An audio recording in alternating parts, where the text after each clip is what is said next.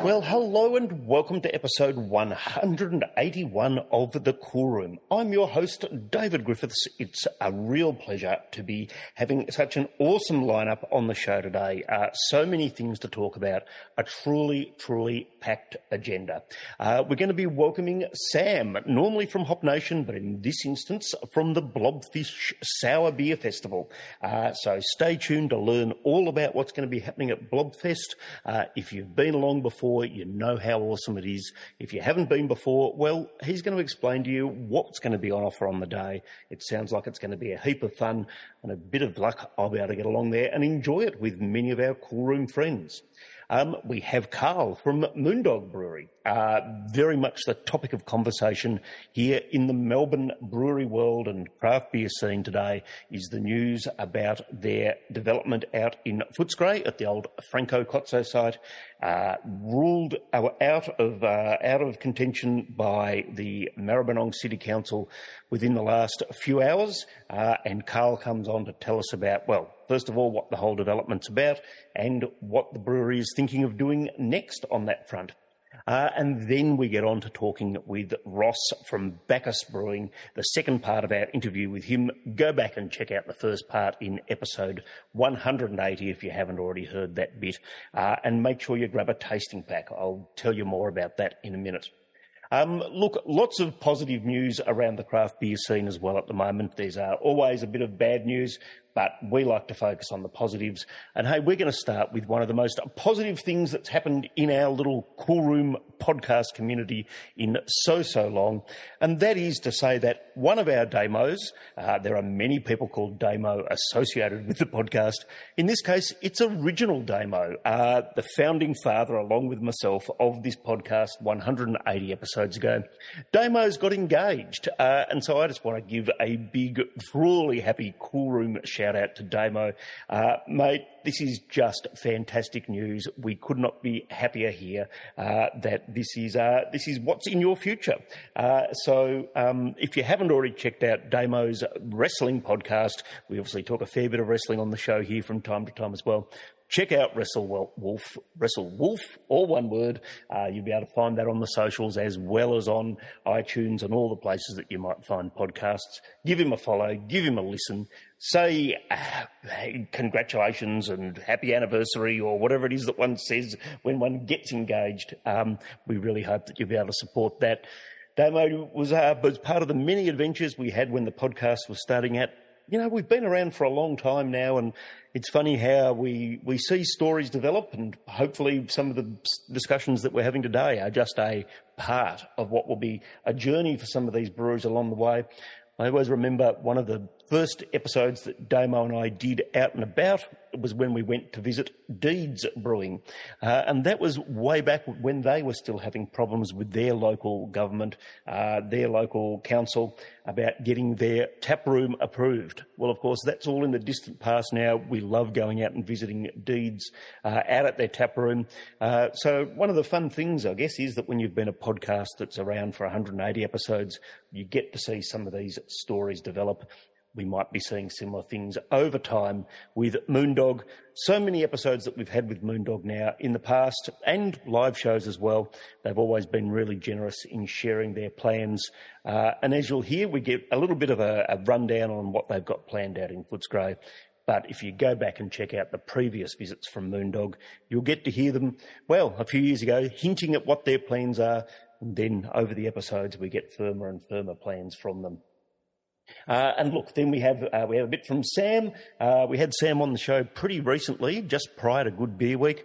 We get to have his Good Beer Week wrap up. We get to hear about the renovations out at their site in Footscray, and then we get to talk Blobfish Beer Festival, and then we're going to get on with that interview with Bacchus. I think we've got one pack left, one tasting pack associated with that Bacchus brewing visit. The beers, as you'll hear, as you would have heard in the last episode, are amazing. Go over to our Shopify. Easy to find. Just Google Cool Room Podcast Shopify, and you'll be able to grab that Bacchus pack. But hey, we've got way more than just that there. All sorts of other fun things. And this is what allows the podcast to keep running, is your support by buying beers on that store so that we can deliver them to you and you can have the right beers in front of you while you listen to the podcast, either whether you're joining us live in the Zoom room or whether you're just listening back to the podcast later on. Look, enormous deals on Sierra Nevada. We've got to close those offers off really soon. It was one of the best nights we've ever had live down there at Beer Deluxe when we had Steve Grossman visit all the way from California to Melbourne. And to celebrate that fact, so many fun beers. We've got the Narwhal, we've got the Bigfoot Barley Wine, the Big Little Thing, the Torpedo, the Atomic Torpedo even, just an amazing beer. 6 packs of Sierra Nevada Pale Ale cans, $25 for a pack. That's just bonkersly good value. If you find that anywhere else, let me know. I just can't believe that they'd be offered at that price anywhere else. $99 for a slab of Sierra Nevada cans. Again, really great value. $35 for a 6-pack. You can hear me shill it, but these are amazing beers. If you're into your craft beer, you almost certainly have tried Sierra Nevada before. But literally just in the last few days, we've been delivering those beers to people who've never tried Sierra Nevada before. If you're a craft beer fan, this is where so much of the industry started. Grab the beers and then listen to the podcast. And in terms of upcoming things, well, we've got our Black Box collaboration with Carbon. That's literally starting to be delivered now. 12 very fun beers from 12 of Australia's best craft breweries. We're going to be doing 4 live podcasts in the first 2 weeks of July. Each of the breweries is going to be on, 3 breweries per episode. Enormous value in terms of the kinds of beers you're going to be having. Lots of one-offs in there that you're not going to be able to grab anywhere else. Go to our Shopify, track down the Black Box. We're talking Fox Friday, Boat Rocker, Dangerous Ales, Slow Lane, Bright Brewery, Spotty Dog. Our friend Nathan from King River is going to be along. Old friends of the podcast like Three Ravens, Goodland, Deeds, Banks and Hawkers. They're all included in that pack. Please support the podcast, grab those packs, and you'll be able to enjoy those episodes live with us on Zoom. You get to speak to the brewers. We'll record all of that and put it out as the podcast. And then coming up in the not too far distant future, we've already got the social event lined up on Facebook. We've got it all locked in, and very soon the beers will go on sale over there. We're bringing Behemoth Brewing back onto the podcast. They've got a big new push in Australia. People know their beers. People know that there's a huge story attached with them here in the Australian craft brew scene. So hopefully you'll be able to tune in and learn more about their beers. Look, you've heard enough from me. You're going to hear plenty of my voice in this episode anyway. Let's get underway. Let's welcome Sam from Hop Nation to talk Hop Nation and Blobfish Beer Festival. And we're joined now by Sam. Normally I say Sam from Hop Nation, but in this instance it's going to be Sam from the Blobfish Festival. Brother, how are you? Yeah, good, David. Yeah, always something happening, but yeah, good to have the chance today to talk about the upcoming festival. Mate, last time we had you on the show, it's not that long ago. It's when we were getting ready for Good Beer Week. How was Good Beer Week for you? Yeah, I mean, May is always a busy, fun time with Good Beer Week and Gab's festival. But yeah, no, it was good this year. Maybe potentially a little bit quieter on events front, just generally not as many things happening, but the things that were happening were all really good and a lot of fun. So we definitely had a busy week, and there's a few sick days between the staff the following weeks after, but it's all part of the game. That's part of the show. How many dogs did you get along to your dog festival? We had lots of dogs, shapes and sizes.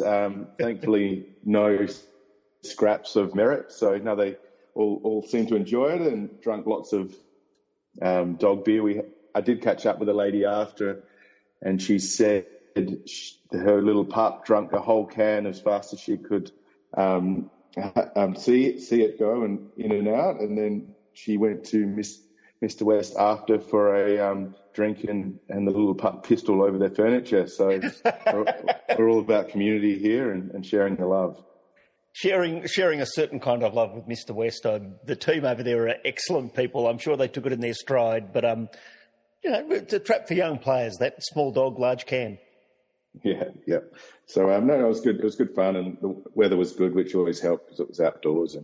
And it's good to be part of Good Beer Week and have something a little bit different, if not, just a bit of fun. Excellent stuff. And speaking of fun, you guys always have fun things on tap out at the brewery there. We know that last time you were on, you were saying you're not far away from starting renovations. Where are renos up to and what's on tap at the moment? Renovations are in full swing.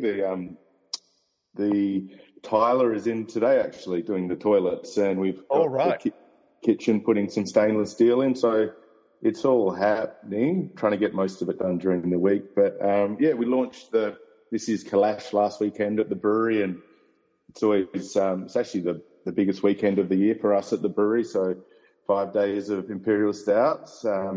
It's a lot of fun, and we pull out some back vintages and do some verticals, and with our beer club, we have a night for them and get in and everyone gets involved. So that's been great and still going.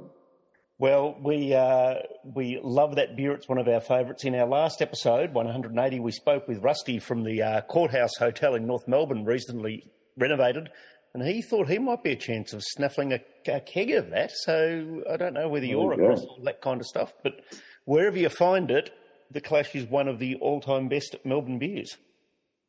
Yeah, it's one we've been doing, I think it's 7 years now, and it's a lot of fun, and we always hold back a bit of stock and re-release it and see how it ages over time. And it's definitely a highlight of the year for us.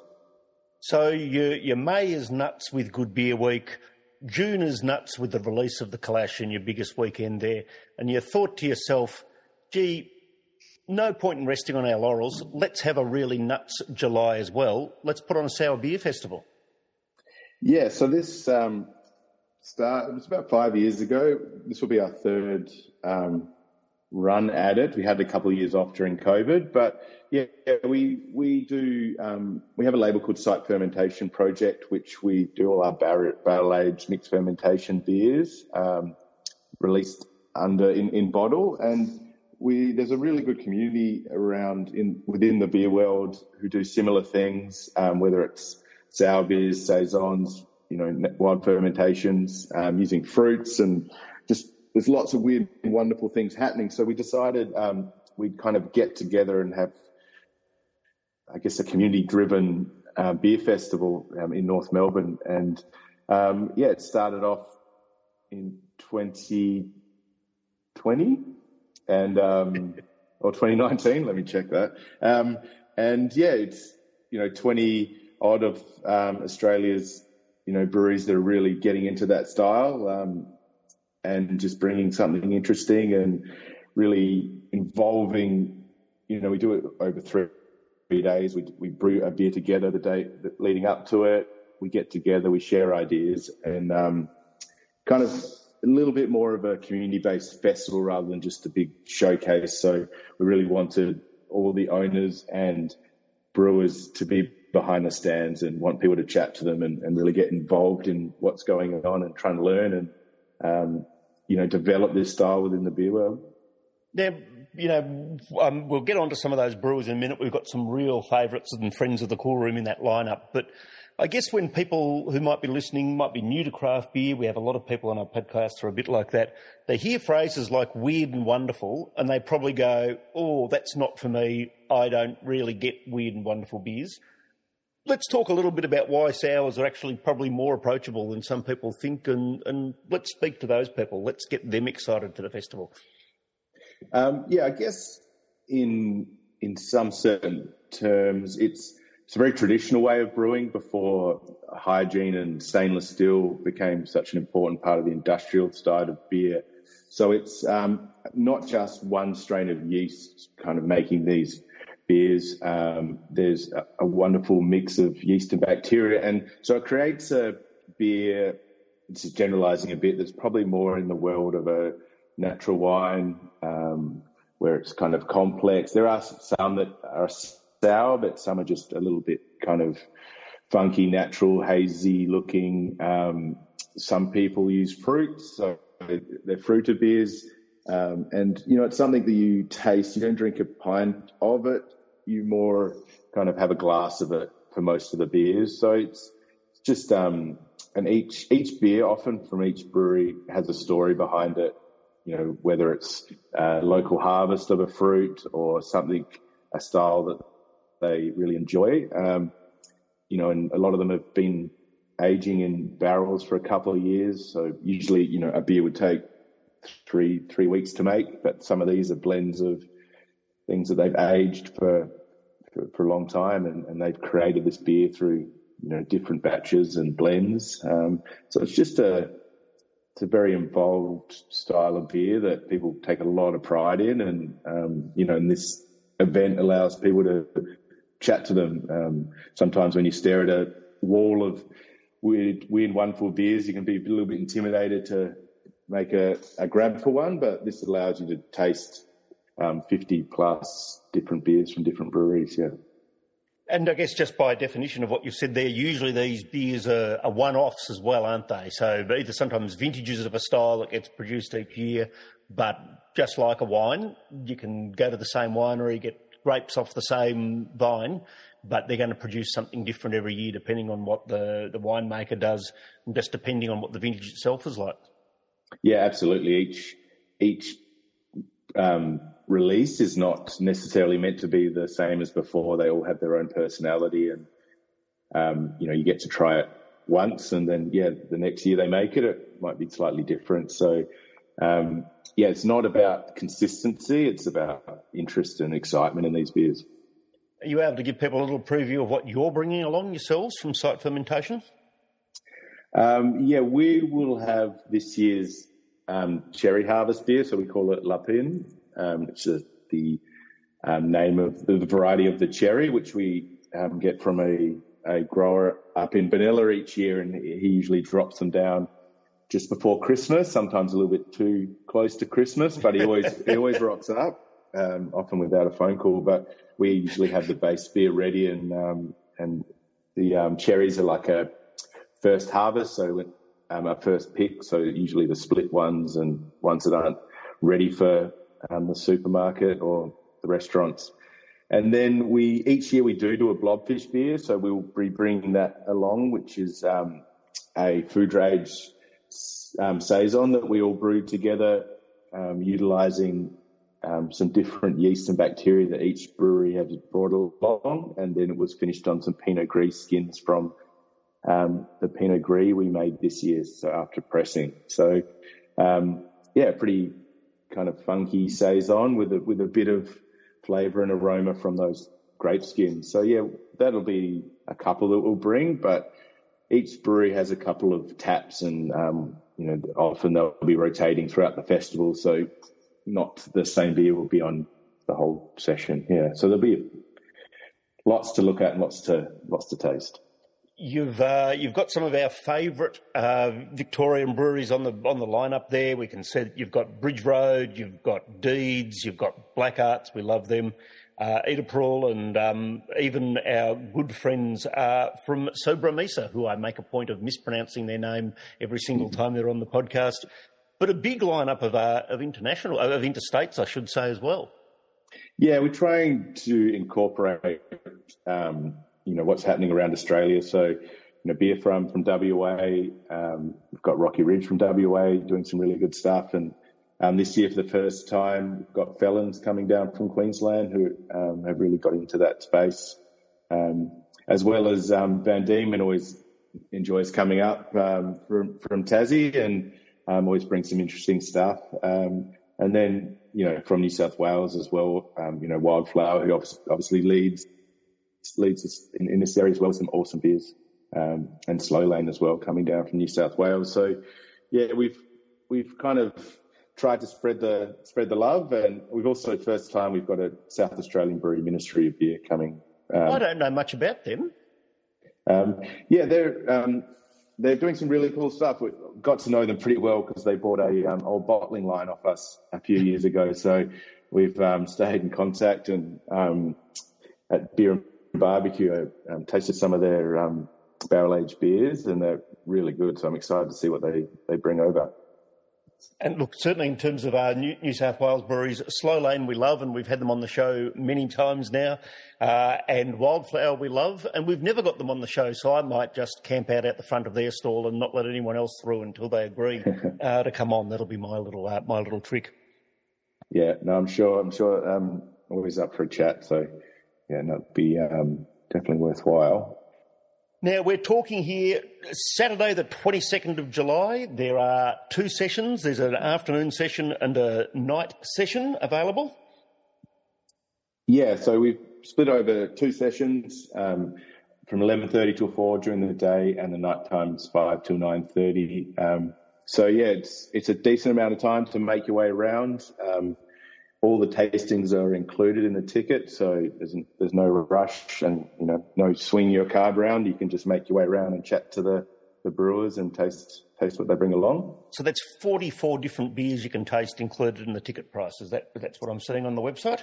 Yeah, at least. I mean, if people rotate their taps, then yeah. So there's probably more than a human can taste, but you can definitely have a crack. We have both human listeners and inhuman or unhuman listeners as well, so I'm sure there'll be some of them who are keen to try and give it a crack. At the Meat Market in North Melbourne, one of genuinely my favourite venues in the whole city of Melbourne, not just for council meetings, which is where I tend to appear there, but also I've tried to organise wrestling festivals there in the past. It's an awesome venue for anyone who hasn't been there before. How are people finding their tickets, Sam, if they're looking out there, if they're excited? The tickets are through the website or Instagram, but they're through Humanitics. You'll see a link through Instagram or at the Hop Nation Instagram and website. We've, the meat markets, I mean, especially during winter, it's cozy, it's got character. As soon as we went in there, we knew it would be a great space, and it'll be our 3rd time in there, and we set things up similar but a little bit different this year. I was when we were looking at what we do this year, I kind of reached back to there's a festival in New Zealand, the Hokitika Wild Food Festival on the west coast of the South Island, and this year we kind of wanted to incorporate some wild and interesting food as well into the mix to match and complement the beers. And we'll have some kangaroo tacos from Dingo Ate My Taco. I think Pie Thief are putting a wild boar and pine mushroom mixed together. Oh, so you're speaking my language there. And as usual, we'll have our $2 shuck oysters. So there'll be some definitely some more than sour beer, but some food to wash it down with. Awesome, and a few Rattenhunds along the way just to cleanse the palate. Yeah, you can't go wrong with a palate cleanser. Yeah, there'll be some tins available, and also Mr. West will be putting together some kind of cocktails based around some wild agave producers. So there'll be some really interesting tequilas and mezcals as well. And then we also have Karl and Sellers with their takeaway bottle shop, which they will be selling beers from the brewers on the day, as well as they'll be rustling up some pretty impressive beers from their cellar that they'll bring, especially on the day. That is quite a lineup of events. If people can sneak that into either only one of the sessions, it's going to be an awesome time. I'm sure there'll be people who butter up for both of them. Sam, you're always really generous with your time, mate. I appreciate it, and looking forward to seeing you and heaps of our listeners along at Blobfish. Yep. Thanks for your time, David, and cheers, guys. And we're joined now by old friends of the show, Moondog Brewing. We've got Karl officially on the line. Karl, how are you? I'm well, thanks, David. How are you going? I'm good, thanks, mate. And I think somewhere perhaps lurking in the background behind those Venetian blinds, we might have Josh, we might have Dave, we might have all sorts of people from the brewery lurking in the background there. That's how Moondog works, isn't it? That's all right. We are lurkers. Lurkers in the best possible sense. We've got to look at, everyone knows what we're going to be talking about today is going to be talking about your Western Suburbs venture. But before we get to that, given that people are listening in, let's talk about a couple of other things in the Moondog world and Moondog land. First of all, how was Good Beer Week for all you guys? Have you recovered yet? Yeah, I mean, this Good Beer Week was fantastic. We had a great time, and I think everyone's pretty much recovered now.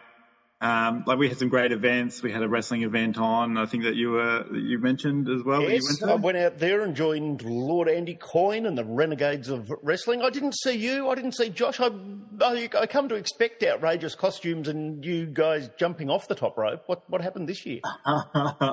No, I had a quiet one. This is my first Good Beer Week with a new son. So it was always going to be a quieter one for me. Very sensible approach, mate. Not something I say about Moondog all that often. And how about the barrel-aged beery banquet? That certainly sounded like my kind of thing. Yeah, that was fantastic. We had a really good turnout. It was a really great atmosphere. People enjoying the delicious food that came out from our kitchen and matched with the really rich and flavoursome barrel-aged beers. That was a really successful night. People had a great time. So. Yes. We also had another dinner that we did. We collaborated with Chin Chin that we do every year, which was absolutely fantastic. Again, another food and beer matching night. And then, of course, our annual Abbey Calabi celebration where we collaborate with the other breweries around the Abbotsford area, including Bodrigi and Mountain Goat and Matilda Bay. So that was a lot of fun as well. It was a bit of a cowboy themed at our OG venue. So that was great. And is that still on tap, available at the venues, or has that already disappeared? I think it is still available. Yeah, from memory, but yeah. So we've got a plant sale here this weekend with a huge amount of indoor plants that are available. We've got our beer and cheese matching dinner on the 22nd next week, which is just a fantastic night where we have some really interesting and rare cheeses matched with some of our delicious beers. That's always a very popular one. And then we have our chili festival next weekend, celebrating all things chili, and they're always a lot of fun too. You're speaking my language, brother. Cheese, chili, all those kinds of things. There's a bit of an urban myth about what some of these plant sales are about at other venues. Not your fine venue, I admit, but I presume that this is just a legit indoor plant sale. That's as far as I'm aware. We're actually setting up right now. It's not code for someone selling a boat on Facebook shop, store or anything like that. I haven't heard that one before, but no, we just get some plants in and people have a great time with. It was actually really fun last time when people would go in. They'd buy plants and they'd bring them into the venue and have a beer, and the venue was just this massive greenery. It was fantastic. So. That sounds awesome, mate. I love the space you've got out there. Look, let's get on to talking about other spaces. Over the years, you guys have been on the podcast many times, and it's sort of moved from a loose rumour 2 or 3 years ago that you were looking at setting up out in the West to actually specifying a site. For all of our overseas listeners, let's sort of just describe where Footscray is and the site that you were looking at, and then we'll get on to what's happened in the last few days. So the Footscray site, Footscray is located in one of the inner west suburbs of Melbourne, just alongside the Maribyrnong River. It is a very vibrant suburb, full of a lot of life, a lot of nightlife, a lot of young people, universities and that kind of thing. And the venue that we were looking at is actually a building known as the Franco Cozzo Furniture Store that he set up in the 80s. And for those people who are from Melbourne, Ewells in the 90s, became somewhat of an iconic figure. So with that particular business moving from that site, that building has now become available. And we had a great idea that we would develop it to become a venue in the similar sort of aesthetic that we have with Moondog World here in Preston, as well as keeping an homage to the heritage of the site to make sure that that kind of Franco Cozzo history is not taken. Nothing is taken away from that. We think it's such an incredible site, and we want to make sure it's restored and kept that way.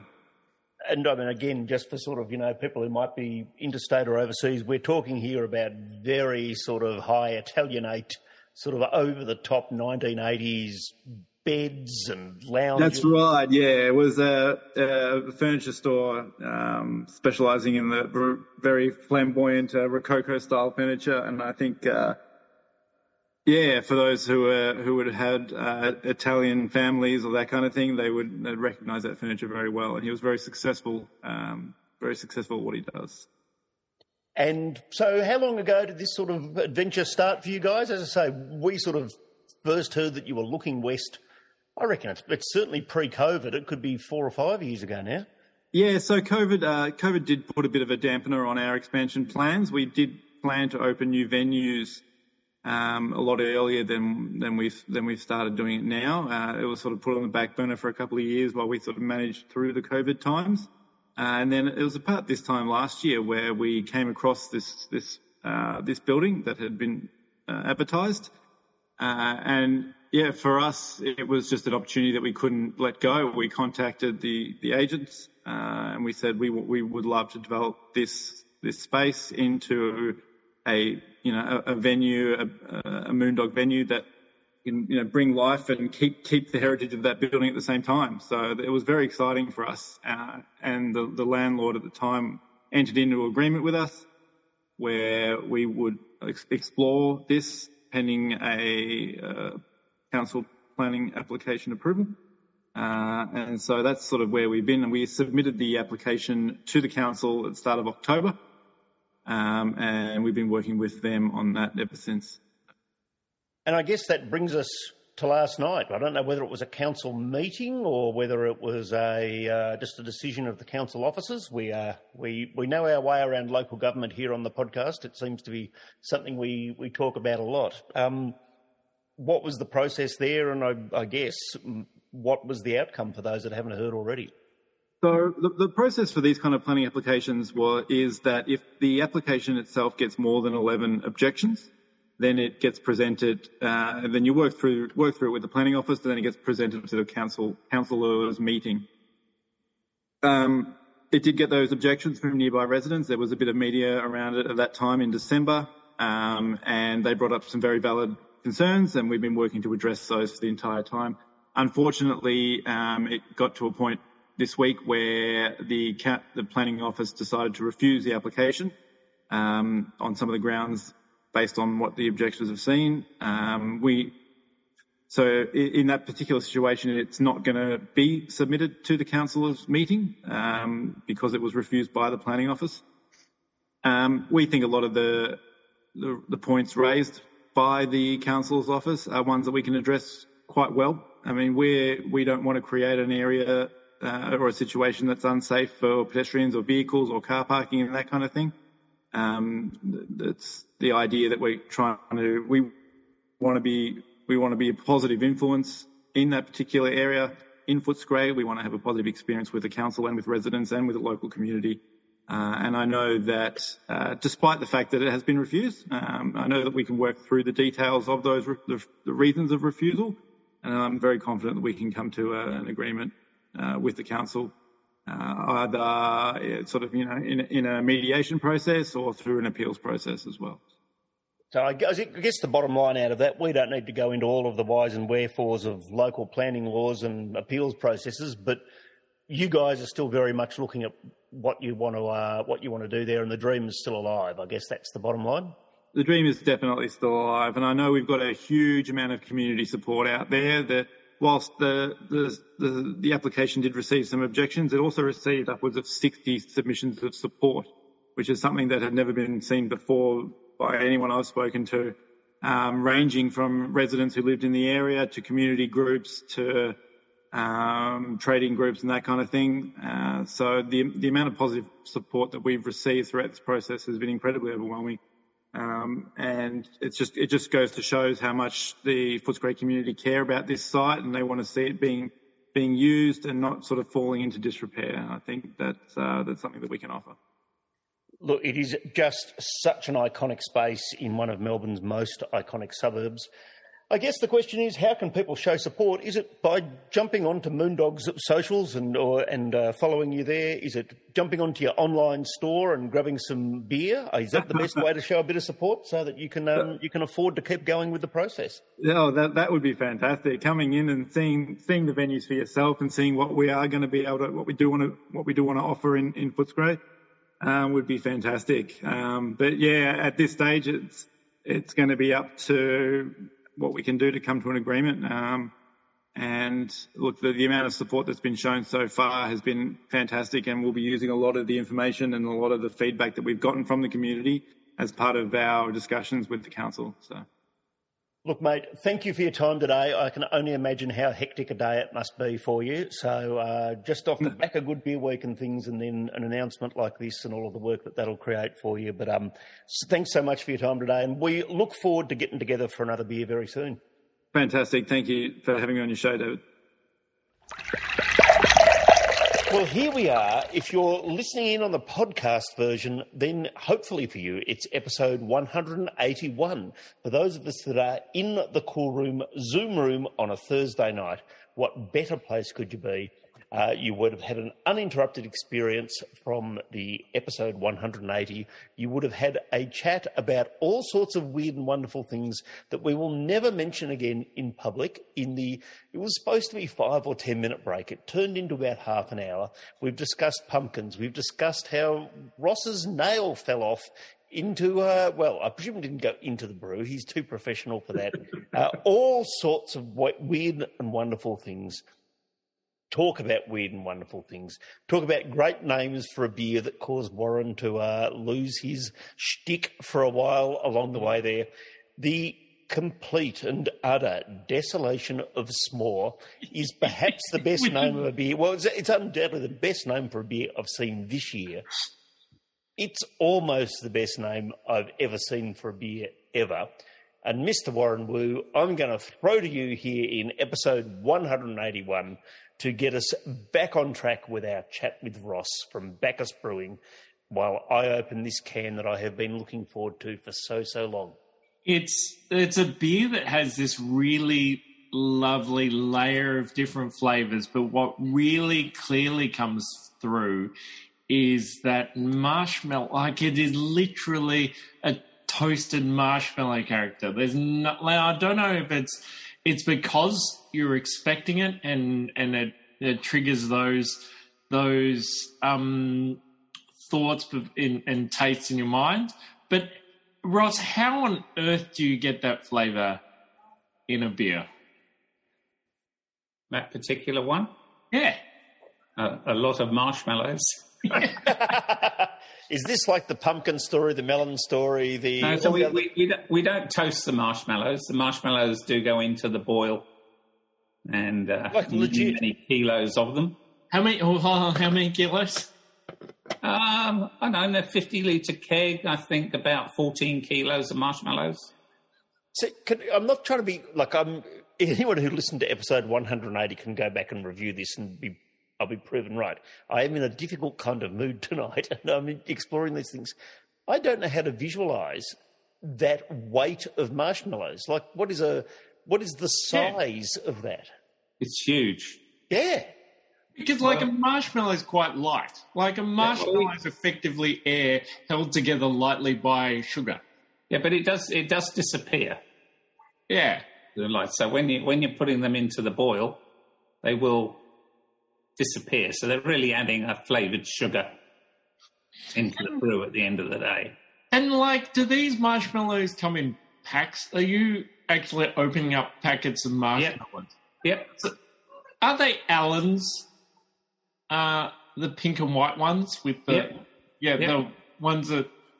Yeah, so we just look around what's around. So we'll either go to Costco and pick up their big bags, or you'll generally find that Woolworths or Coles will have marshmallows on special, and then I'll have to go online through their online ordering system because I want sort of 60 kilos of them or whatever it is, and it takes them a couple of weeks to muster them up and get them through to the one store for pickup, and then I just literally turn up with the ute and they put tray after tray of bags on the back. And then we go back and just slowly empty them and pour them into the brew. And in terms of brewing, is there an art to putting them in the... Like, is there a way... if you want to do this at home for some godforsaken reason... Quite technical. You sort of got to cut the corner off with a pair of scissors. No, yeah. Opening a packet of marshmallows, something I'm okay with, Ross. Thank you for that. But like, when do you put them in? Like, do you... At the start of the boil, because it's a long time getting them in there. I didn't think of that, but yeah, okay, I can see that. I mean, you could say, Adam, at the last 5-10 minutes of the boil, which is when you add a lot of things, so the boil doesn't affect them too much. But if you're trying to add, 14 kilos of marshmallows into a single keg, it takes a bit of time because they float. And they float. They dissolve before you can add more. So it is a bit of a continual feeding system. That's it, David. I'm done. No, So Warren, you'd started this beer before I did. I'm tasting it now. The marshmallowness of it is amazing, and it's amazing how you associate different things with the flavours. So for me, I'm actually feeling the dustiness of the outside of a marshmallow on my palate, on the front of my tongue, in a way that clearly can't be real, but I've got that same dusty marshmallow flavour coming through, which I'm just loving. The human mind is a beautiful thing.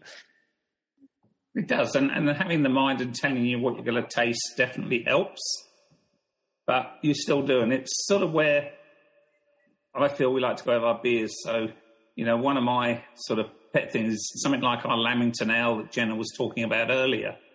If you drink our Lamington Ale, if you actually eat a Lamington, it's basically sponge. There's not much chocolate about it. And it's covered with a sort of toasted, desiccated coconut. So really the flavours in it are sponge, coconut, and a little bit of chocolate.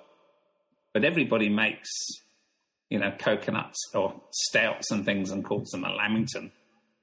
But they're just coconut stouts, which to me don't have any of the character of what a Lamington actually is. You've got to just call it a coconut stout, but if it's a Lamington, it should really taste of sponge and coconut with just a dusting of chocolate. Yeah. So, our Lamington Ale is designed to taste like a liquid Lamington. Yeah. And some people hit us up and say, it's so light, it should be, I wanted it to be really heavy.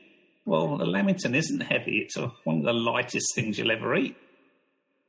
So we ended up making a 10% sort of mug cake version of it, which is our Lamington. But the Lamington, the regular one, it's a light sponge beer, and that's the flavours to me that should be in it. Otherwise, why would you call something a Lamington that doesn't have those flavours? So that's just one of my little, I won't say bugbears, but to me, if you call something, it should really be tasting of that as best you can. Yeah.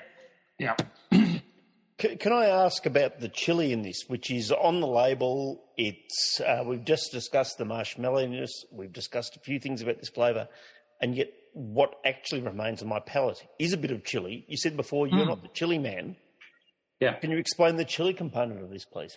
Yeah, so chili is probably one of the hardest items, I reckon, to add to a beer, because everybody's chili perception is so different.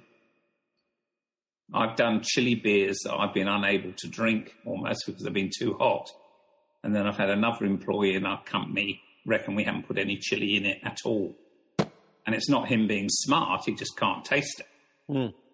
And the trouble is, the chili is giving balance to the beer. So if you're not picking up the chili, then your beer's stuffed.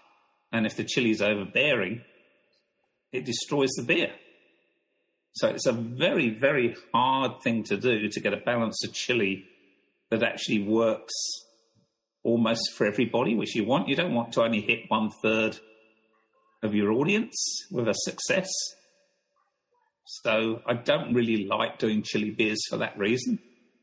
But this is just brought in as an after effect, and it's in one beer that for some reason even the chili heads seem to enjoy as much as people who don't really like chili, like myself.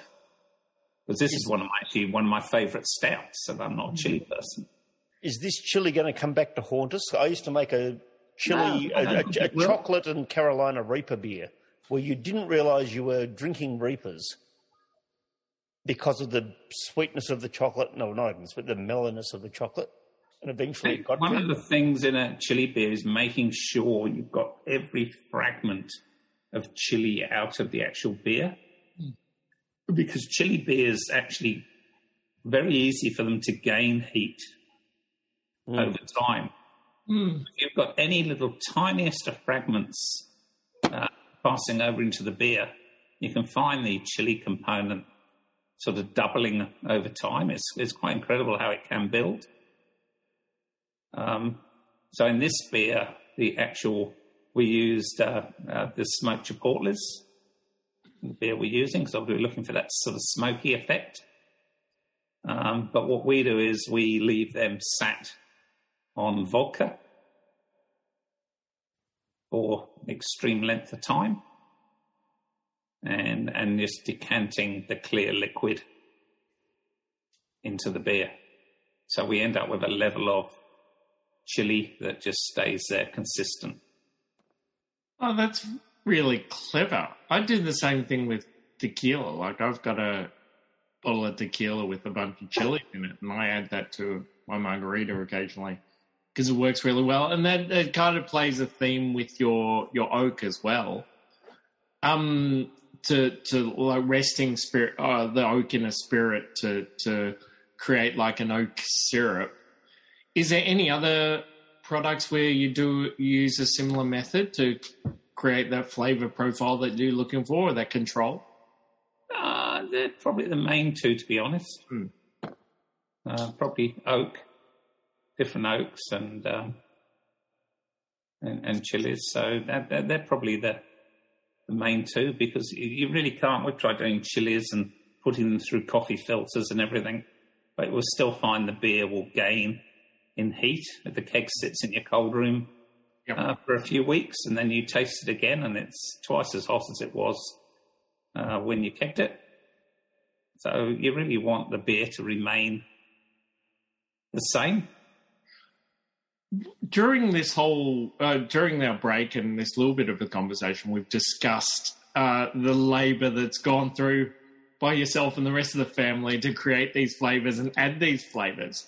One of our good friends, Moondog Brewery, have a particular beer which this one reminded me of. So the Ogden Nash Pash Rash uses an Allen's product, the Redskin, and they convinced them to kind of supply Redskin, liquefied Redskin, because they were sick of opening Redskins. Just like it sounds like you're probably sick of opening 60 kilos worth of marshmallow packets. Have you approached different, how have you found different ways to add these flavours and reduce the labour involved? Have you approached a marshmallow company to just go, can you give us liquid marshmallow? To be honest, I mean, no pain, no gain. I mean, there's almost something about if you've really put your heart and soul into something. Yeah, I might feel a bit differently now. We've got the big kit here. Yeah. Where 40 kilos now becomes 400 kilos of marshmallows. Yeah. They're potentially getting liquid ones made life a hell of a lot easier, and I wouldn't complain. But there's no way that any of the big companies are going to supply us stuff in the format we'd like on the level that we've been. Yeah. So that might change a little bit with the slightly bigger brewery, that, you know, some of the things we've done in the past we might be a bit more reluctant to make. I dread the first time I asked my wife that instead of making 150 litres of Lamington, we're going to be making 1,200. So it's probably going to be 3 or 4 days of toasting coconut. So, we've already thought that we ought to maybe go to some commercial kitchens and try and bribe them with some beer to toast the coconut for us. Or maybe we'll try, doing it with less coconut, but maybe overly toasting a smaller proportion. I don't know. It's something. It just probably I only really thought about it now as you're talking to me, thinking, "Oh shit!" Because how many kilos of pumpkins are you going to have to?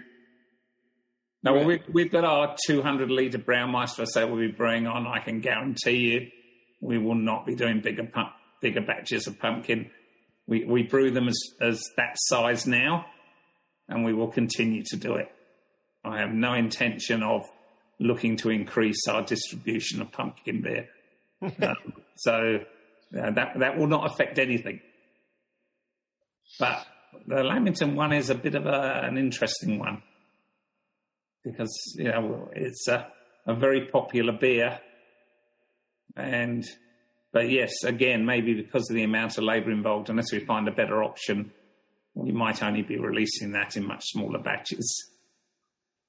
So my wife's probably listening to this from the bedroom now, and you have zero chance of me doing up the coconut for a 1,200 litre batch of. So fair enough. You're amongst friends. I will certainly say for me that I could not do this weird business that is the Cool Room podcast without my lovely wife, Jennifer. I know that Warren's lovely wife, Nick, has helped out at various stages in his hospo sort of journey. We've spoken about so many things. We haven't actually heard your story. I'm fascinated to know how it is that we're sitting here in 2023 and you've sustained this. Like, where did it start? Was there a time 30 years ago where you sat down and went, what I really want to be doing is making Lamington beers or pumpkin beers or cock ales? Like, tell us the first craft beer you ever had or the first beer you ever had. Let's go on the Ross story for a brewery. Well, I'm a POM and a real ale fanatic. So really, I was a local in my local pub from the age of about 16. Where was the local pub? In a village called Warlingham in Surrey, England. A very, very, very old pub, I think from the 1200s or something. But that's where I started drinking real ale. And was my passion for a long, long time. Till coming to Australia. My profession at the time of coming to Australia was actually a scrap metal dealer.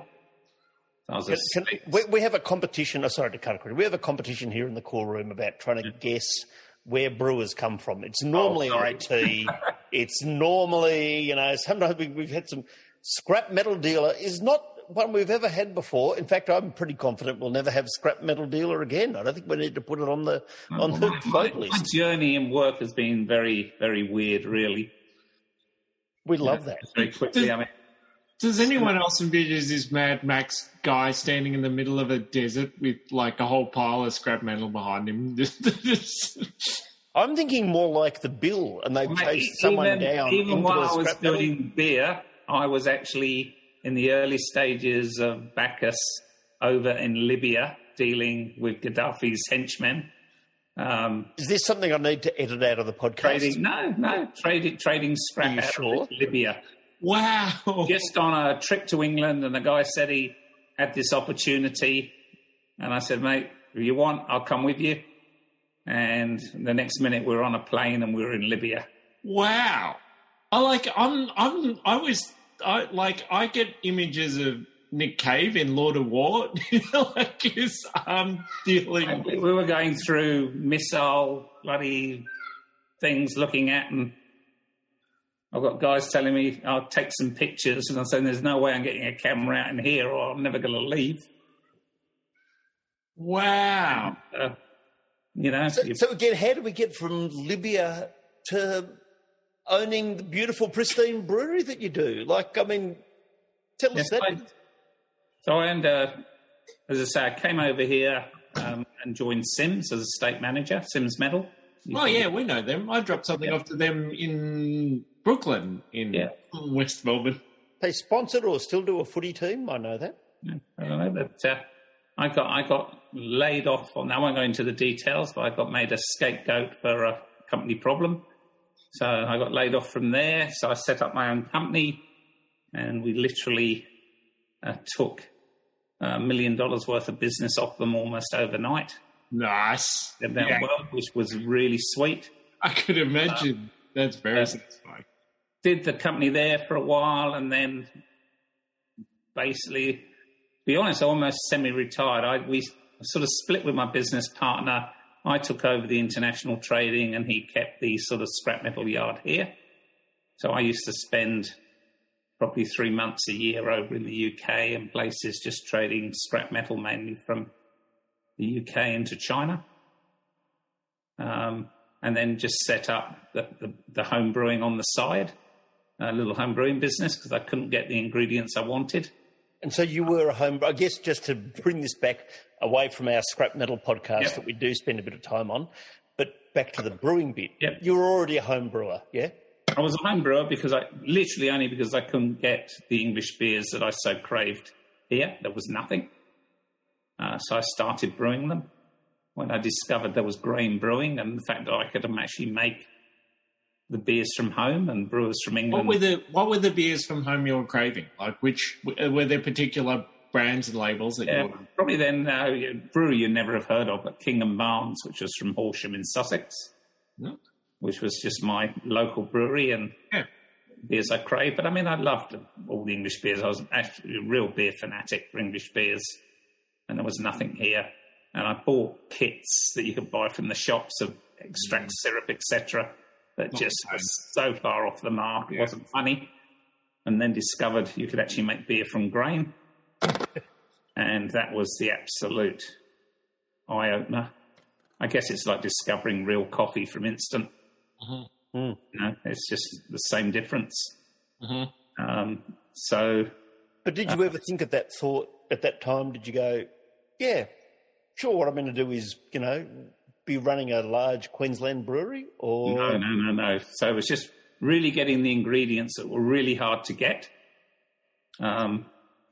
So I decided to start trying to buy them myself. So I had to set up a little company to be able to buy them. And we were literally almost the first home brew store in Australia to look at all grain side of things seriously. It was Grain and Grape in Melbourne. They were about the only other one, but even they didn't really take it very seriously back then.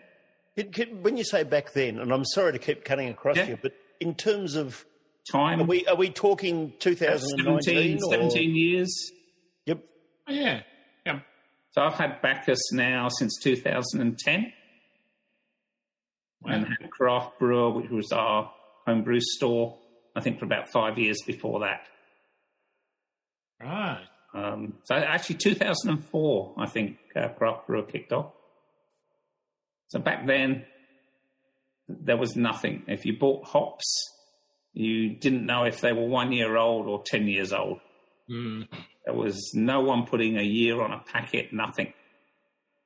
Wow. And we kicked all that off and literally went from just a little side hustle at home within less than 12 months. We had a turnover of about 1.3 million just supplying the all-grain part of the market. Wow.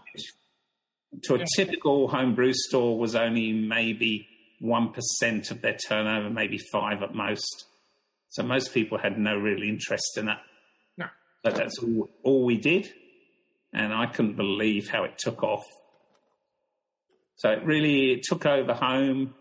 The wife said, you've got to find somewhere to do this if you want to keep on doing it. Because I was still trading scrap metal. I was just doing this as something to keep me busy during the day, because most of my trading was at night, because I was trading out of Europe, and obviously, their hours are different to ours. So I trade for about 3 or 4 hours of an evening, and that was it. So I really had my days to myself. God, I wish I'd kept it that way, but there you go. Started doing it, and we ended up, in the time I was looking for a store to move out of home, I'd gone into Bacchus, who they call a brew on premise, which I'm not sure if you have them in Melbourne, probably do. Absolutely back in the day. Yeah. People come in and brew their beers on the cheap. Oh, which is why you've got the multiple kettles. Yes. But the brew on premises around the country at that time were all using syrup.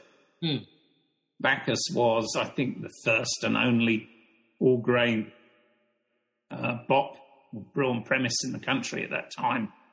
So they sort of the first ones to do it, which, when you're brewing from extract, they're spending 10 minutes with the beer being prepared. With all grain, you're talking hours and hours. So it wasn't probably the most practical move, but it certainly made much better beer. So they were just one of the premises I went round when I was looking for somewhere to move the home brew store to, and I tried to take over some of the shed to run the home brew store because they had a lot of vacant space they weren't using, but they weren't interested, but they were interested in selling the business. I had no interest at the time. I think they were after about $600,000 for the business. And I had no interest. I didn't have the money, and I just wanted somewhere for my home brew store. And just over time, I just stayed in contact with them and their accountant. And every time they dropped the price, I'd get a call from their accountant saying, "Are you interested? It's now $450. It's now $300." And I say, "Now will you pay the rent?" I always say I'm interested, but I don't have the money. No, sorry. And then one day I got a call saying, "Do you seriously have an interest?" And I said, "Well, I do. I'd love to have a brewery, but, I don't have the money." And the accountant said, "Well, I can give you a tip that they're going to walk away from the business tomorrow and just close down, just walk away from their debts.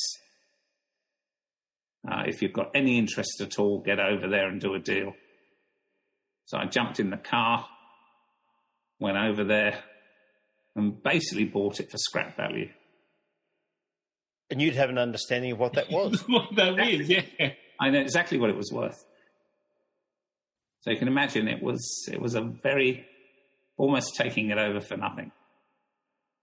Can I, because we obviously love the behind-the-scenes stories. I'm going to ask something that might seem a bit left field, but we've spoken about your family and their involvement in these things. Did you speak to the rest of the family before you jumped in the car? Nope. So I'm amazed I'm still married. I think most of us who are on the podcast and still married as well have similar feelings about our relationship. But in all honesty, I didn't pay a lot for it. But Jesus, it changed our lives. So what was it? I've got two questions before Warren jumps back in.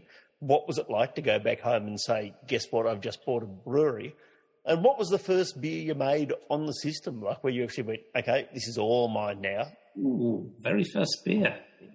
I don't have that in front of me. I should have looked at that, shouldn't I? Actually, the very first beers were the beers that we were left from the brew on premise that was there. Oh.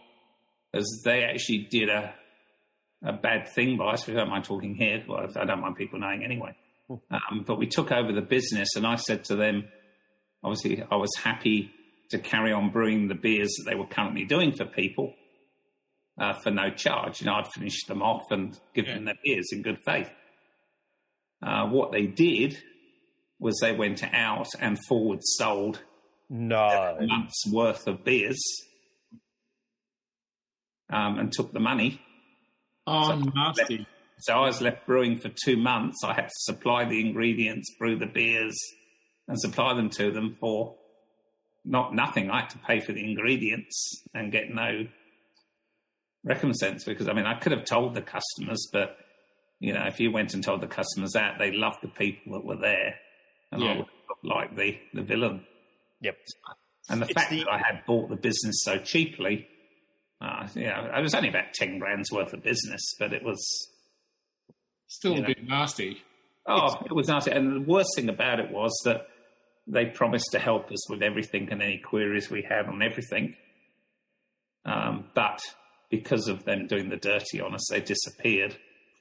And even to this day, I don't own the Instagram account that's set up as Bacchus Brewing. Oh. I was wondering about that because when I added you in, I found your personal Instagram account, essentially, I think. Yeah, and there is a Bacchus_Brewing, but the actual Bacchus Brewing Instagram is still there. Same images from 15 years ago. Before Instagram existed, almost. I can't get it. Hey? Look, it's not funny. It's exactly why we call the podcast The Cool Room and all these sorts of things. It's because when you buy a venue, if you're in hospital like Warren and I are, you think you're buying this and then you actually get in 6 months later and you find there's been no maintenance done on the Cool Room or... Oh, well, we found on our brewery that, it was basically sold without any books because of the mess that he was in. And it was because he had like a master brewer who was the guy. The couple I bought it off were the financiers, if you like. And they had this professional brewer who had talked them into opening the first all-grain brew on premise. And to this day, I don't know what happened, but he walked out on them. So left them with the brewery with no knowledge. So when I walked in and actually took over and started looking into what was going on, they were brewing the brews for 10 minutes. So as you probably know, a beer normally takes a minimum of an hour of boiling. They were 10 minutes. They never measured a single gravity or where the beers were at. So their 5% beers were about 2.5%. It was no wonder the customers thought they got no hangovers off their beers because there was no alcohol in them. The 3.5% beers were about 1%. So it was and nothing had been serviced in 2 years. So things like your steam boiler has to be serviced by law every month, and quarterly reports and everything else done. Nothing had ever been done. There was no insurances. There was nothing. So it was a very rude awakening. It's a very real thing. I love the fact that we can have these very honest discussions because so many people listen to the podcast who aspire to own breweries or own venues. And, I've been one of these people. You go in with the very rosiest of glasses on. We've got a couple of traditional Cool Room questions we need to ask Mr. Warren. Then we've got some audience questions lined up. And then I think we're going to do what we normally do here on a Thursday night in the Cool Room, which is stop recording and then just sit around and chat. So, Mr. Wu, do you want to take the lead on these things? And if you're in the audience here on a Thursday night live with us in the Zoom room, first of all, thank you for being so. Type your questions into the Zoom and into the Zoom chat, I should say, and we'll ask those questions and get you to unmute and ask them yourself in a minute or two. I kind of think Ross has already answered what's the craziest, strangest thing you've seen in a cool room, because it sounds like the whole brewery was a bit of that. But yeah, was there something that stood out in a particular instance which has really blown your mind in brewing or in your time in hospitality? What do you mean by blowing my mind? Sorry, I'm not with you. So is the question normally is, and David's looking really strange now because No, I'm typing. That's why I'm looking. Oh, okay. Oh, great. I always look strange when I type. You always look, yeah. So our normal question, Ross, is what is the weirdest, strangest, smelliest, most explosive thing you've seen in a cool room? You kind of answered with the amazing thing that was dumped on your lap when you took over Bacchus. But yeah, do you have another crazy, gross, diabolical thing that's happened in a brewery situation, or that you've seen in other kind of? I don't know. We're going to be a bit boring here because I'm not sure I've really got an answer on that one. It's perfectly okay because everything else has been absolutely... awesome. Everything is... We've had so many challenges with everything and things we do. Is there one of those challenges... We often talk to people who've gone through the whole journey, and a bit like, I guess, running a marathon, when you get to kilometre 30, you go, oh, well, this is the problem now, I've got to get through it. But one of those things that if you'd been told at the beginning this would be a problem, you wouldn't have done it?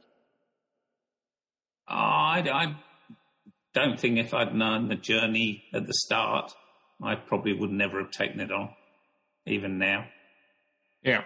I'm brutally honest. I mean, I love the business to bits, but it's been a massive strain on our family. Mm-hmm. And it still is. I mean, we nearly went bust probably 3 times during COVID. Yep, we get that. And I'm over 60. Every cent I've got is in the business. So I'd have been bankrupt with no home, no business, no super, no nothing. So it's pretty scary. For me, personally, I don't have too many worries, but, I have a wonderful wife and, to put her through those things is not fair. So the option again, I wouldn't do it. As much as I absolutely would not really want to be doing anything else, but I went from a business that earned huge money for very little work to something where I totally love it and the whole lifestyle of it, but you're working, for probably 10 years, I worked 7 days a week. Mm-hmm. I take 1 day off a week and I make sure I do regardless of whether I can afford it or not. So at least spend a limited time with my wife, which really still isn't good enough. I think, I won't speak for Warren, but for me as well. This podcast started about me taking over a pub in West Melbourne, a pub that I eventually couldn't sustain during COVID. That's sort of the story. It's just this sort of... It's a lot of hard yakka. It's a lot of fun when it's fun, but the bits that aren't fun aren't much fun. We've taken on the commitment to this new brewery, which, everything was put in place 12 months ago when everything was looking actually very rosy in this business, and we're now got interest rates rising by the week. Yep. The market has died a death on all sides. Yeah. And can I ask a question? I don't want to wallow in the... falling over every minute at the moment, so it's a worry. I don't wish to wallow in sadness, but no. Do you think the market is changing as well in terms of sort of premium beers, those high alcohol, high expense beers compared to sort of, more, for want of a better term, core range, easily accessible beers that people can buy a 6-pack of and take home to watch the footy with? Because that's a bit of that happening in Melbourne at the moment. Oh, it's very much switching that way at the moment. But we're still a very small part. And I believe, personally, I'm biased because it's my company, but I think we make the best high-end beers in the country. So I would like to think of the small volume that we're looking to do, that we'll still have that niche that will be okay. Because we're not looking, we're looking to sit under what they call the excise-free threshold, which we can grow 3.5 times our current size without paying excise. And that puts us in a very advantageous spot. And we can put, actually for the first time, some money in the bank. If we can do it. So I'm pretty confident with what we have that, we'll be okay and actually hopefully do quite well. We're looking at potentially doing a public raise because my only real worries at the moment is the amount of debt I've taken on to do this expansion and the fact that interest rates are potentially spiraling out of control. If we had no debt, we'd have a very good business even now. And with the new brewery, we'll have an excellent business. So we can raise the capital to remove all our debt we have a very exciting company, for ourselves and our backers. And the fact is that we're not looking to grow bigger than Ben-Hur, like your Black Ops and people like that. We want to sort of sit in the sweet spot of the current system, which if our business just grew naturally, grew on what we're doing now, because we've been at maximum production now for probably 7 years. So we don't supply kegs anywhere. We literally just our bar and our cans, and we're very, very small. But if we grew that 3 times, that would put in excess of $1 million on our bottom line with our current staff. So, without really doing anything, because we've run a model that in theory should never, ever get off the ground. The volume we make, I don't think people realise how tiny we actually are. No, I would have, genuinely, I wouldn't have known. Given feels like you're the way your brand presents in Victoria. We only make about 16 to 18 kegs of beer a week, which is tiny. Imagine if we were selling those wholesale at $400 a keg. Yeah. The cost of making them. Yeah. There's no way we'd have a business. Not a lot of money there. There's not a lot of money there at all. I love the honesty. We have a turnover of about $1 million at the moment on a very, very tiny volume. And we're exporting all over Europe. Hong Kong has just kicked off and going really well. So, having the bigger brewery will be an absolute godsend. We can make 3 times the volume of beer we currently can for half the labour costs we've currently got. That's a massive difference. But, we've got to get going. And that's the challenge. Look, I love those. I love the honesty. It's a really I'm happy to share it. It's no, and what it is. This is what the podcast is all about, really genuinely. It's about sitting down and having a beer amongst people in the industry and sharing. Like, it's been a really difficult 5 years. I don't know, maybe it's always been hard, but for my 5 years in the industry in weird different forms, it's always been difficult. It's difficult every 3 months in a different way at the moment, I feel. Yeah. We've got some audience questions lined up, and I really wanted to thank everyone who's been online, put their questions in. Wally, do you want to unmute, my friend? And you can ask your question. I'm so grateful that you're here. I love the fact that you live in... No, I almost can't mention... I love the fact that I think the street you live in and the town or suburb you live in becomes one single Australian poet. And that's all I can say without giving away where you live entirely. But I might be the only man who appreciates that in Australia. The sad story is that the pub here was called the Blue Mountain Inn, which is what the Blue Mountains was named after, and it's recently renamed itself to the Henry Lawson.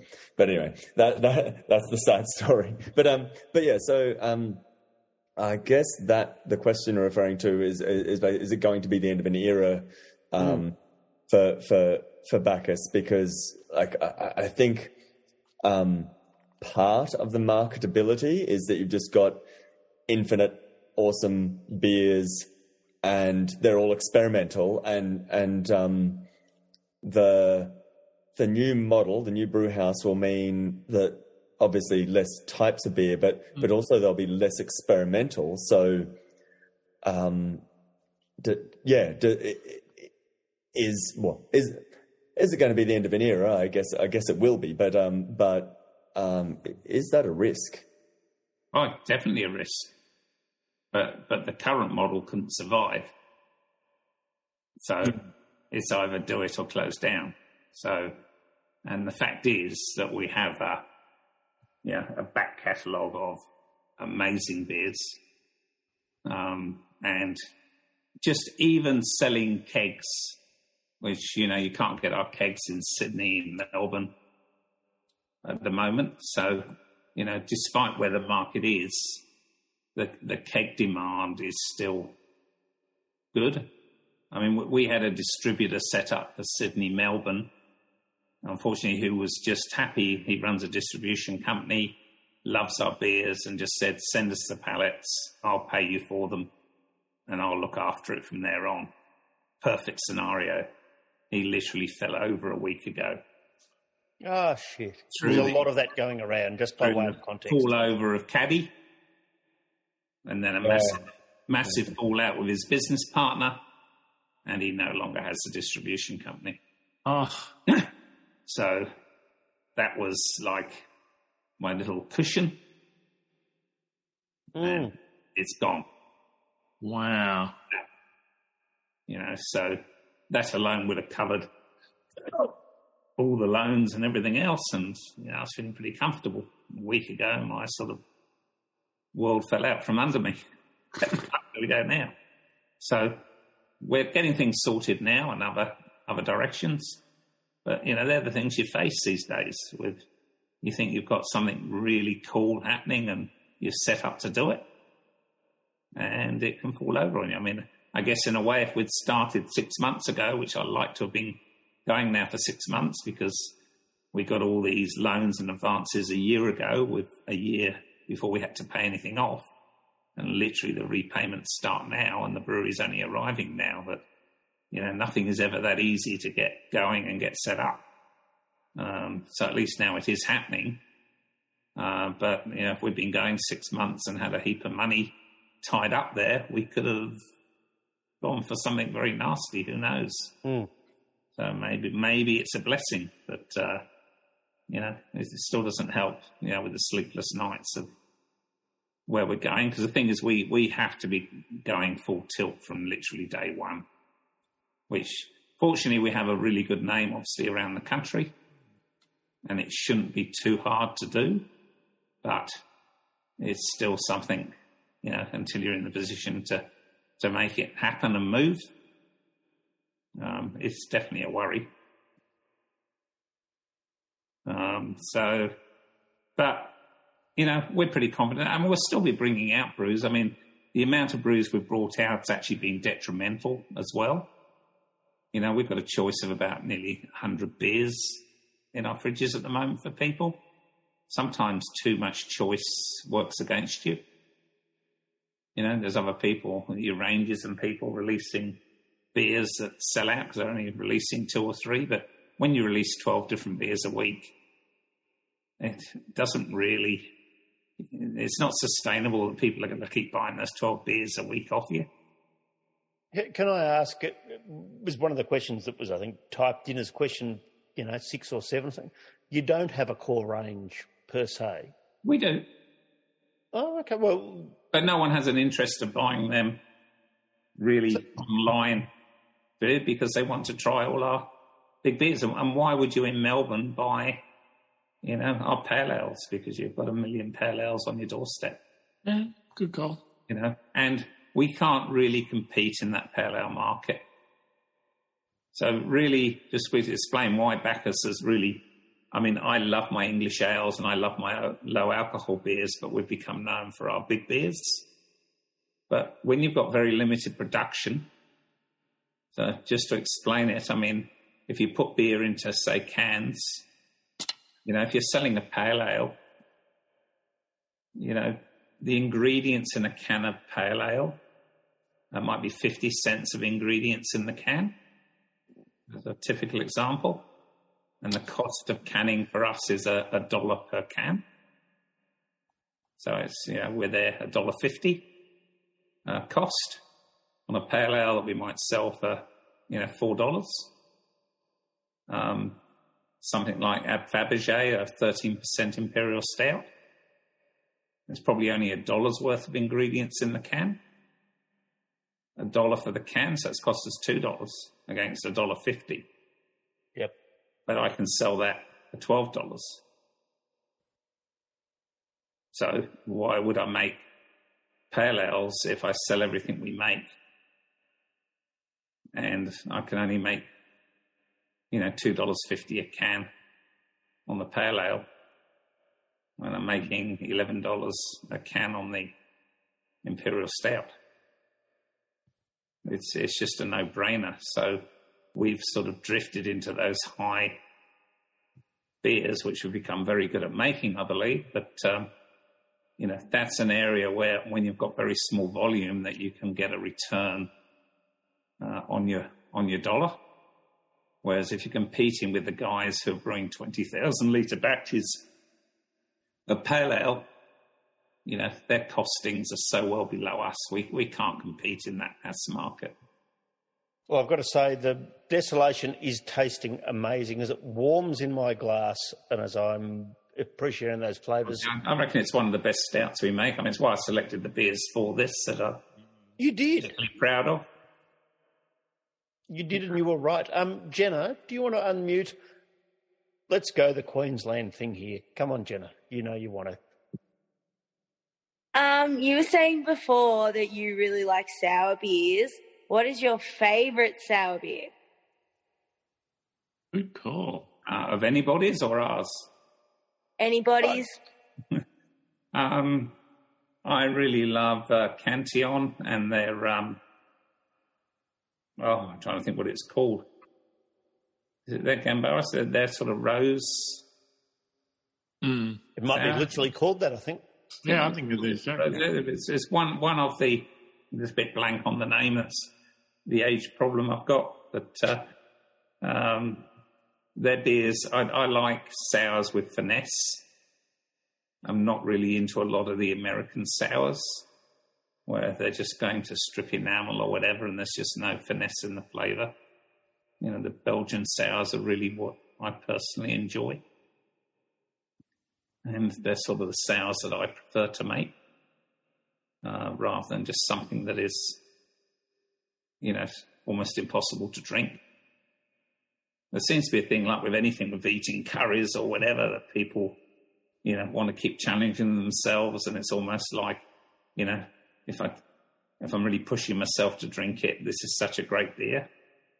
But, you want to be able to knock off a 750ml bottle on your own of a beer if it's worth drinking. You don't want to be just drinking half a glass and thinking that's it. I love the way you think. I fully agree. Miss Shana, do you want to ask probably the last audience question we have time for tonight? I can. Ross, this is actually off the back of another person's question about Queenslanders and their propensity to drink higher ABV, which sort of made me think along these lines. And I should say I'm not from the ATO. This isn't an audit. But just very sort of simply, and you did touch on international sales, what sort of percentage of stock leaves Queensland? Of our packaged product? Yeah. Probably 80% plus, maybe 90. Yeah, Leaves wow. Queensland. Yeah, it goes into state of our packaged product. And how much of that? Selling online, obviously, there's stuff that gets sold through our people coming into our bar. Yeah. Which I don't know the figures, but if you were just talking online, we sell far more to Melbourne, Sydney than we do to Queensland. Yeah. And then I suppose, again, like really simply, because I know you can't track everything anyway, but how much of that potentially 80 to 90% that's leaving Queensland is going internationally? I wasn't including international. Oh, okay. No, that's okay. That's amazing. That's perfect. Thank you. I was just really curious. Not a lot. I mean, we just did 100 cases to Europe, which was a trial batch, and looking at all the reviews online, our beers are going off really well in Europe. And we just hit Ireland, which was pretty cool, as far as I'm concerned. But I had a customer of mine who's currently on holiday in Portugal, and he just sent me a message and a picture saying, "Mate, your beers are on sale here in the shop in Portugal," which I didn't realise we were there. Yeah. They're going all over Europe. at the moment. Does that mean you get to... It's only a small quantity, but we're hoping that's going to obviously grow. Does that mean you get to tell Mr. Chalmers that you have to fly over to Portugal and spend a month or so there just making sure that you're, Well, it does give me the opportunity to fly overseas and be able to claim it, which, every trip I do overseas, I do. Don't worry, I'll cut that out. Every trip is always about seeing the opportunities when you're there. Ross, on the tail of that, is there a country or a place in the world that you would just be so thrilled to find out had a cult following of Bacchus? Well played, Shana. I thought I'd muted you, but well played. I think Europe, because I'm very much into European style beers. I'm not as much into the big American stouts where everybody wants something to taste like tar, which to me is not really what beer should be about. A proper Russian Imperial Stout is quite a light beer in reality. It is not something loaded with frickin' lactose, etc. But it's what people want, and you've got to supply what the customers want. But I would much rather make a traditional Russian Imperial Stout than an Americanized one, personally. But, we've got sort of the 3 highest rated beers in Australia on Untapped, and they're all super heavy, thick pastry stouts. So we've got to give people what they want, but they're not personally. I mean, I enjoy sitting down and enjoying a glass of something really special. But if I want to crack something open in a general evening, I'd rather have a traditional Imperial Stout than certainly way over having some of the stuff coming out of Europe at the moment, which is just diabetes beer. Well, I reckon that's a really good time for us to put a little bow on the recorded part of our Thursday night sessions. A huge thank you, well, first of all, obviously, to Ross to being here. A huge thank you to everyone who's joining us here live in the Zoom room. If you're listening on the podcast version and you've never been live on a Thursday night with us here in the Zoom room, then you're missing out. That's where you get to ask the questions. You get to sort of talk with the brewers. You get to have your questions asked by either Mr. Warren Wu or I. It's just a fantastic experience. This is genuinely one of my favourite episodes we've done. We're 180 episodes in. I love the fact that we can meet new people and hear new stories. Ross, it sounds like we're on the tipping point of the next big thing here for Bacchus. Can you give us, please, the social medias for Bacchus? Can you give us, please, a bit of an insight as to how we can find Bacchus online and how we find the online store? There's so many beers in that online store, mate. Yeah, close to 100 beers there at the moment, and we never release anything we're not really happy with, but bacchusbrewing.com.au, it's as simple as that. You'll find everything through there. And we're going to sit around, we're going to have a few more beers together here.